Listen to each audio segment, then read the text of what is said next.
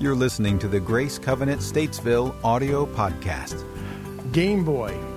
Nintendo came out with Game Boy, 1989. I'm not going to ask you to raise your hands if you remember it. My oldest son was 2 years old at the time. And it seemed like the very next day he was begging and pleading for a Game Boy. I mean, that early. He wanted a Game Boy. But here's the thing we noticed. Game Boy was the first video gaming system that was handheld that you could walk around with. Everything else, there were consoles you had to plug in and you had your stationary to play with. And what we began to notice is little boys, and notice that it was Game Boy. It wasn't Game Girl or Game Child. It was Game Boy. So they knew their target audience. And so what we discovered is all these Game Boys just walking around like this, not walking into walls, walking into traffic, all these things that and we said, there's no way we're going to be buying that for our son. And for years, we resisted his pleading and begging and, don't you want your son to be happy, please? And all these things that just didn't work. And but we did finally give in. A few years later, he was 7. It was Christmas, and we bought the Super Nintendo game console. So it was one of these you had to sit in front of and play. So it wasn't you couldn't walk around with it. I remember this. The expression on his face when he opened that up was pure joy.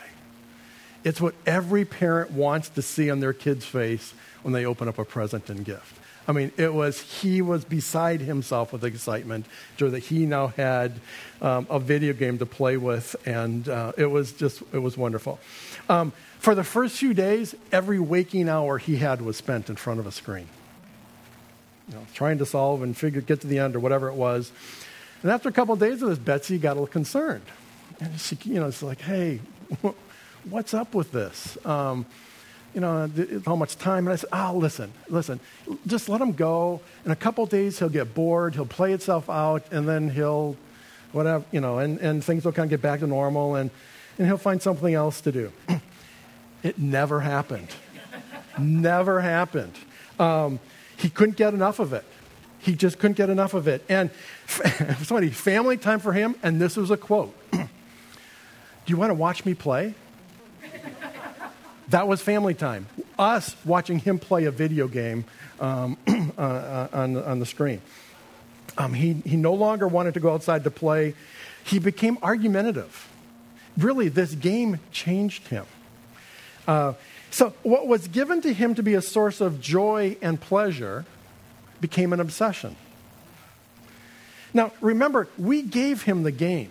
We wanted him to have it. We wanted him to receive joy and pleasure in playing of it. We wanted the game to bring him happiness. Instead, the joy and happiness he got from the game was never enough. It never satisfied him. He always wanted more. In fact, it wasn't a few years later, as he got a little older, the Super Nintendo wasn't enough. Because then Nintendo came out with Nintendo 64. And then the other ones started coming in. And so all of a sudden, you have to have the latest, greatest system. And it was always more. It never satisfied him. The game began to control him. His relationship to the game replaced his relationship with others, particularly with us, his parents. The game had his heart. We're in a series that's called God's at War. And what we're exploring is this idea that there's a battle being fought for our hearts. If something has our heart, we give it our time, we give it our attention, we give it our money. We pursue it and sacrifice it. And that is the very essence of worship. But when we worship something other than the one true God, it becomes idolatry. And the thing we pursue becomes a substitute for God in our lives. Good things, even things God created for our good and enjoyment, can become God or gods in our lives. The passage I'm going to read here in just a moment comes from the Old Testament book of Amos. So before I read it, let me just give you a little context. Excuse me. After King David, we're familiar with King David and the story, the history of Israel. Israel was never greater, never larger, never more powerful, never more wealthy than under the rulership of David. It was the heyday of Israel history. In fact, to this day, you go to Israel and you still recognize the significance of David in their historical account. After he died, his son became king, Solomon. After Solomon died, the kingdom split. There became two factions. Two of the tribes, Judah and Benjamin, part of Benjamin, formed the tribe of Judah. Actually, that became its name. The other 10 tribes, mostly in the northern part of the country, just became known as Israel. And so we had Judah and Israel, a split kingdom, if you will. This split kingdom was going on for about 150 years. By the time we get to Amos, there's multiple kings on both sides, in both kingdoms, if you will, and varying degrees of effectiveness. More often than not, evil. They were not following God, and there was a lot of issues and problems. But by the time of Amos, Israel had enjoyed peace in its borders for more than 100 years. David's time was when all the wars were. They established their territory. Solomon enjoyed peace, but by this time there's been about 100 years of peace that they've enjoyed. And Israel, especially northern Israel, was quite prosperous, and it had really regional influence as well, with the othering tribal or the other nation groups around it in that part of the Middle East. But we also learned from Amos that there were some other things going on there too, that they exploited the poor and needy. There was a growing disparity between the privileged and those living in poverty. There was judicial corruption was rampant. They were very spiritually minded, but it was not a covenant relationship with God. Very much involved in idol worship and the worship of other gods and other religious behaviors. They were morally decadent with no fear of God. So that's the context in which we're going to read our passage. And so if we'll be reading from Amos chapter 6, verses 1 to 7, you can follow along with your on the screen or on your particular apparatus. Woe to you who are complacent in Zion, and to you who feel secure on Mount Samaria. You notable men of the foremost nation, to whom the people of Israel come. Go to Calneh and look at it. Go from there to Great Hamath, and then go down to Gath in Philistia. Are they better off than your two kingdoms? Is their land larger than yours? You put off the evil day and bring near a reign of terror.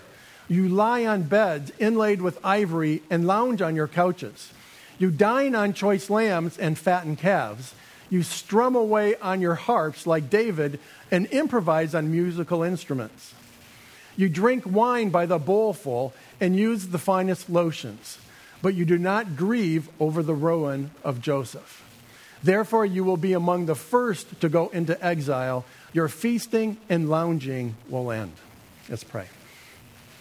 Heavenly Father, I do thank you for your word, and I thank you for these words of Amos, written almost 3,000 years ago. But yet they speak to us today. And so, Lord, as we dig a little deeper, help us to understand a little bit more about what you might be wanting to say to us as it applies in our day and age. So, Father, I just ask for your Holy Spirit to anoint these words in the next little bit. We're together. In Jesus' name, amen. Can I have the passage back up there? Go to verse 1, if you could, Erica. A couple notes here, just again so you have context. Woe to you who are complacent in Zion, and to you who feel secure in Mount Samaria. Zion is another a name for Jerusalem. And Mount Samaria was the capital region of the northern tribe. So these are the two capital regions. So these are the places of prestige, power, and influence. So he's talking to national leaders is who he's talking to there. You notable men of foremost nations. See, again, you see that there. And then he goes on and says, go to Calneh and look at it, and go from there to Great Hamath. Those are two cities that were in Syria, what is in today's Syria. But they were part of the northern tribes, and historically were very influential cities that Israel conquered. And so they were no longer, the prestige, they were has-beens in that case. Same thing when it talks about going to Gath. in Philistia. That was in southern Israel. Actually would be part of what we see Gaza, down in that area there, that part of Israel. That was Philistia. That's where the Philistines were back in we left from the other parts of the stories. And so, again, Gath and some of the other Philistine cities, they were no more. They didn't have the prestige and the power that they want. So what he's making comparisons. He's saying, look at them. Are they anything? Are they any big deal today? No. What makes you think you're any different from them is what he's actually trying to say.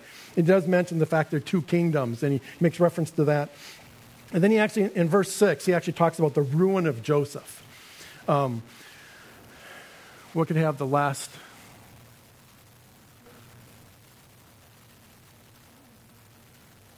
One more? Let's not go one before that then, I'm sorry. No. It was there. Go back. I missed it. It's right in the middle. I was looking at the top and bottom. But you drink the fine wine from a bowl, by the bowlful. Notice he doesn't say you just drink, by the bowlful. It's not by cups, it's by the bowlful. And you use the finest lotions, but you do not grieve over the ruin of Joseph. Again, Joseph is referring back to when the tribes were united. And that said, basically, you're not saddened by what's happening, is what he's trying to say. Where we've come from to where we were, and that doesn't bother you, there's something wrong with you, is what he's trying to say. So the Israelites are being confronted. Thanks, Erica. The Israelites are being confronted because their pursuit of pleasure had lulled them to spiritual complacency. The very things that they were enjoying deceived and distracted them in their pursuit of God. And that's what we're going to look at for the next few minutes. We're going to be looking at this idea of confronting the gods of pleasure. Now, I have to say this series, for me personally, has been a little challenging. You got to remember, we start working on these sermons about 6 weeks out. We get an outline, there's reading and research, and we're just kind of developing. And so for me, there's been a lot of reflecting and reassessing various parts of my life over the past 4 to 6 weeks. I don't stand before you today as someone who's mastered all the things I'm about to talk about. There are areas in my life which I'm doing fine, things we'll talk about. There's other areas not so much. So I've learned that you can love Jesus with all your heart and still struggle with life.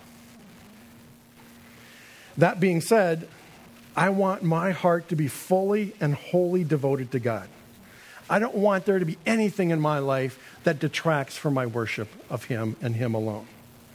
So today, we're going to look at the gods of pleasure. 3 specifically. We're going to look at the god of food, the god of sex, and the god of pleasure. Now, I need to also say as well, God isn't against any one of these 3. That's kind of is the reputation that the church and Christianity, it's all about these lists of do's and don'ts, and it's the no fun league kind of an idea here, that you can't do anything that's enjoyable. But here's the thing to remember. God created those very things. God created food. God created sex. God created pleasure. And I'm going to kind of walk us through that. He created them for us, for our enjoyment. He gave them to us for our joy and for our happiness. But like my son and his Nintendo game, we've taken his gifts and turned them into something that he never intended them to be. We use them in ways they were never intended to be used, and we look for them to provide us with things they are incapable of giving. So, let's just start with the god of food. Think about the vast spectrum of food available to us today. I mean, think of the variety of just hearing this. But then you go internationally, you look at other countries. Any of you who've traveled internationally and sampled some of the local cuisine, and you realize the variety of flavors and tastes and textures and all that's involved with food. I understand that for a young adult, there's 10,000 taste buds on the back of your tongue. 10,000. And each one of them allow you to experience food in high definition. You know, it's there. I understand as you get older, they start to diminish. Older adults, I guess, is like only 5,000. But still, that's a lot of taste buds to experience your food. And God intended that the experience of eating was to be enjoyable. Yes, it had a purposeful function. It was meant to sustain us. but he meant it for us to be enjoyed as well. Think about this. Jesus spent a lot of time around food. You know, his miracle of feeding the 5,000, food. How many times did he meet with people, you know, in their homes, Zacchaeus and Matthew, and we read about them, he shared a meal with them. Again, it seemed like Jesus was spending as much time as he was teaching, it seemed like he spent as much time eating and talking and experiencing that as well. So I say all to say that there's nothing wrong with food, and we're expected to eat, and we're expected to enjoy it. Eating is good. The problem is that every gift God gives us can be twisted into a lure that pulls us away from him. The problem comes when we start to look to food to do for us what the Lord God alone should do. Maybe it's you've just learned your job is insecure, or there's a transition, and maybe that's something that's happened to you, or maybe someone close to you has caused you great emotional pain, or maybe you worry about the future. These stress and insecurity and fear, each of these can cause us to look for solace in food. In such a situation, food has captured your heart. You look for it to give you control. You look for it to give you pleasure. You look for it to give you comfort. In fact, we're so aware of this, we actually call it comfort food, don't we? The irony is that when we're talking about comfort food is that God refers to himself as our comforter. So we look to food to be the comforter when it cannot do that. Only God can bring comfort that can last and remain. I love this quote. A very large part of humanity's problems is the result of the rampant practice of trying to feed the soul with food meant for the body. If we look to food to provide us with something only God can give, it's possible that we have made food an idol in our life. Let's take a moment and look at this idea of the God of sex. Now here too, sex was God's idea. And he designed it to intimately connect us to a spouse. And just like food, sex has a practical function, a procreation. And like food, it was also intended to give us pleasure. Sex enjoyed God's way creates and affirms a spiritual and intimate bond between a husband and wife. But sex outside of the context of marriage is destructive. It's estimated that the pornography industry generates about $10 billion annually, every year. But it's not just our money that we've sacrificed on this God. Many have sacrificed their marriages, their children, and their careers on its altar. And it's no longer a God for men alone. An increasing number of women also find themselves trapped in its grip. But like the God of food, the God of sex demands more and more from us. It's never satisfied. In fact, the more we pursue it, the greater the sense of dissatisfaction we feel. Within our culture, sex has become a private, even selfish experience. It reduces others to mere objects to be used for personal pleasure. But God has always intended for it to be a relationship-based, other-affirming experience. Paul talks about this in Corinthians, recognizing the destruction it can cause. In 1 Corinthians 6, he says, flee from sexual immorality. All other sins a man or woman, let me just say a person, all other sins a person commits are outside their body. But those who sin sexually sins against their own body. Do you not know that your body is a temple of the Holy Spirit who is in you, whom you have received from God? You are not your own. You were bought with a price. Therefore, honor God with your body. When sex becomes the end product, the objective, it becomes an idol. And like all idols, like all false idols, it can never satisfy. Lastly, let's look at this idea of God of entertainment. On most Friday mornings, Betsy and I have a routine. After breakfast, while drinking coffee, we play a game of backgammon and then play a hand or two of Monopoly Deal. That's kind of our thing. And after that, we actually, sometimes, quite often, we'll have a time of prayer, just praying for often many of you. But the games are a way to give us time to talk. The games do allow for that, and talk about the past, talk about what's going on in the present, and also about what the future might look like. And much of the time, the games are fine, but Betsy and I are both very competitive. We don't like to lose, and she tends to gloat when she wins. She's not here, so I can say that. So I know. So you won't say a word to her, will you? Any of you? So I know. So you're texting her now. I can feel it. And every now and then the game, so we're competitive, and every now and then the game gets a little emotional. Sometimes names, not pet names, and insults have been known to be used towards the other person. But that's our time to just enjoy the time, and we enjoy playing games together. And although we have different tastes in movies, we enjoy watching them together and then talking about it afterwards. The idea of sharing a movie experience is something we both enjoy. The point here is this: entertainment is good.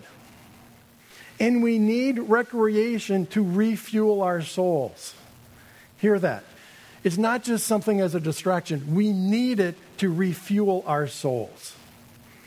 However, when we plan the value of entertainment, excuse me, and I think that's a typo in your thing. I think it's when we place, mine have a typo in here. When we place the value of entertainment above our pursuit of God, then we have made something good into a God. So again, it's a distortion of something that's God-given, God-made, and we've used it to try to accomplish something it was never intended to do. There's a study in 2012 found that almost 1 in 10 kids between the ages of 8 and 18 years old could be classified as clinically addicted to video games. 1 in 10. They have the same symptoms: withdrawal from family and friends. They lie to cover up their addiction, and they'll do anything to keep playing. Another study came out in 2017 that found that typically here in America, we spend more than 4 hours a day on our phones, and almost half of that is on social media. The average American watches more than 4 hours of TV a day. And within the average home, the TV is on more than 8 hours a day. I guess that means it's just on and no one's watching it. That's a lot of entertainment, isn't it? And again, I know, like I said, this is some of those things where we think about what do we do with our free time and our spare time, and are we looking for this to fill it? Are we looking for our games and entertainment as a means of enjoyment, or is it as a means of escape? Is it an excuse to not to do something we know we need to do? Are we hoping to find something in our entertainment that isn't really going to satisfy us?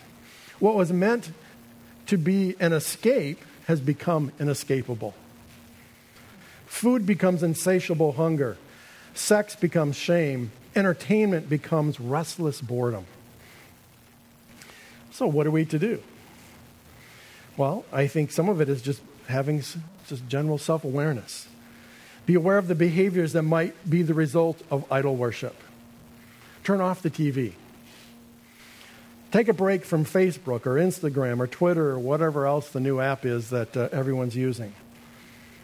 Turn down the music. Unplug the game.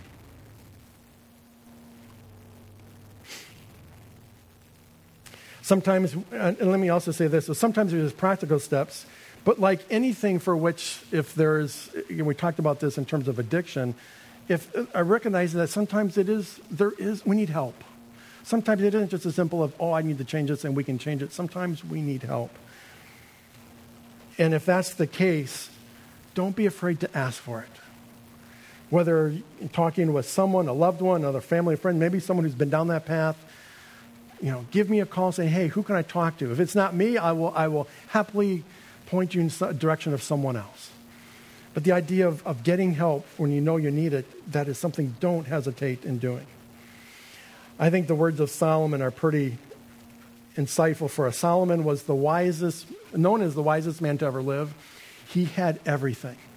His dad was the strongest, most powerful king. His dad set up the kingdom forever, or it ended up to be intended forever. Solomon had more wealth than he knew what to do with. He had 1,000 wives and concubines. We could question his wisdom over that one, but he had every form of entertainment and pleasure available to him a person could want. He had everything available to him. In fact, he actually admits that. He says, I denied myself nothing my eyes desired. I refused my heart no pleasure. My heart took delight in all my work, and this was the reward for all my labor. Yet when I surveyed all that my hands had done and what I had toiled to achieve, everything was meaningless. A chasing after the wind, nothing was gained under the sun. Most of the time, the pleasures we pursue are not bad, they're good. But if we are not alert, we can allow the gifts that God has given us to become gods that keep us from pursuing him. And these gods will never, ever satisfy. So I'm left with Psalm 139, which is what I shared just a bit ago about my own journey through this. It's Psalm 139 says, search me, God, and know my heart. Test me and know my anxious thoughts. See if there is any offensive way in me, and lead me in the way everlasting. Let's pray. Heavenly Father, as I've read in preparation for the sermon and a couple of different books and reading the Count of Amos and realizing what you do, Lord, have done so much positive, and there's so much about life that we're to enjoy, and it's supposed to be fulfilling. And Father, we've taken some of those because of our own weaknesses, our own faults, sometimes our own ignorance, and we look to these things to provide us, Father, with things that they can't do. There are things that only you can provide. Only you can provide, Lord God, fulfillment. Only you can provide true joy that is sustaining. Father, only you can provide meaning and purpose in life. Father, my prayer is that in those times that we would be, Lord, putting our life in front of one of these idols, that we would become aware of that effect. Again, not that we can't enjoy these things, but Lord, when they become more than they're intended to be. When we're on that path, Lord God, I ask that you would make us aware of that we would be able to have the courage and the strength to take steps to change that, to modify our behaviors. Lord, my prayer is that if there's any here any among us who are struggling, and what I've shared today is there's nothing really new. It's been something I've been aware of and have been struggling maybe for years. Father, if any of us who just need help, that we can't do it on our own. We've tried every plan, we've tried every program, we've tried every step. We don't know what else to do. Father, we find ourselves at this state of Lord, sometimes just physical and emotional exhaustion. Lord, we have nowhere else to go. And Father, there's a part of me that celebrates that, because it's only when we come to that place and we can turn to you and say, God, I can't do it anymore. I need you. So Father, in our weaknesses, may you become strong. Father, may you lead us to those individuals, or maybe those conversations, or maybe the book, or maybe the podcast, or maybe something from someone else that can give us life, that can be life-giving in what they share, that would give us that little bit we need to get us out of the trap in which we find ourselves. Lord, our desire is that we are fully devoted to you, that we worship only you. We want to enjoy the things you've given us to enjoy, but God, may they not become entrapments. May they not become idols that we devote ourselves to. So Lord, hear our prayers. Lord, go with us in the days ahead, that we would find our peace and comfort and security, all those things. We find them in you. And Lord, we continue to give you honor and glory and praise for all these things in Jesus' name. Amen. For more information on Grace Covenant Church, our service times, ministry opportunities, directions, and more, visit us at gracecovenant.org.